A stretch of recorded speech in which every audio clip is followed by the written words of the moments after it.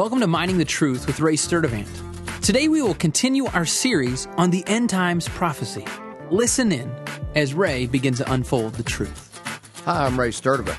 We're studying the end times, and today is Q&A Friday with our good friend Danny Jacobs. Welcome, Danny. Glad to be here.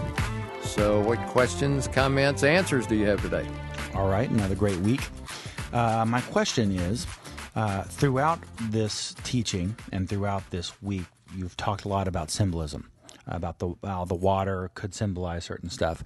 What role and why do you think God uses symbolism in these prophetic passages? Why doesn't he just tell us what's going to happen? Well, I believe he does it for a reason. And I believe it's because any good military campaign has a psychological component to it.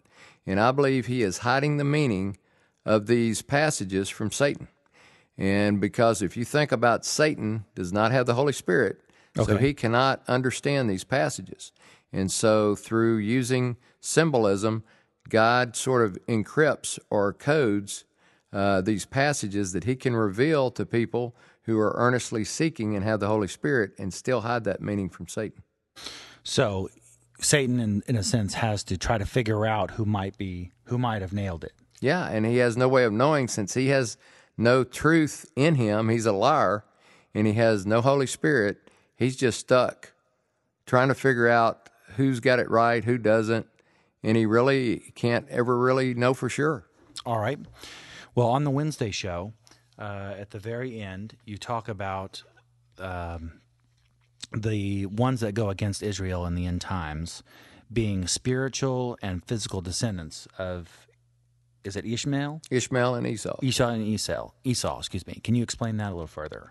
Yeah, by the spiritual descendants, I mean, since Muhammad claimed to be a direct descendant of Ishmael, and he has the same enmity or hatred for his brother, the Jews, as Ishmael did and has been prophesied throughout Scripture, that's the spiritual heritage that has been turned into a religion and passed on to all who believe in Islam as their religion.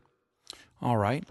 Earlier in the week, you talk about Ezekiel 38, describing the Battle of Armageddon. And you have several reasons, but what do you think the nail in the coffin is? Which one is the most compelling for you? Well, for me, the most compelling is found in Ezekiel 39, verse 7, and this is after the battle is complete. We read, "My holy name I will make known in the midst of my people Israel, and I will not let my holy name be profaned any more. And the nations will know that I'm the Lord, the Holy One in Israel." This verse clearly states that his holy name will not be profaned anymore. So therefore, this has to be the last battle.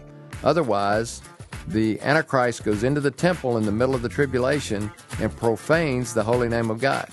So if this is not Armageddon, this battle has to take place before, and this verse could not be true. That's all the time we have this week. I'm Ray Sturdivant, Mining the Truth.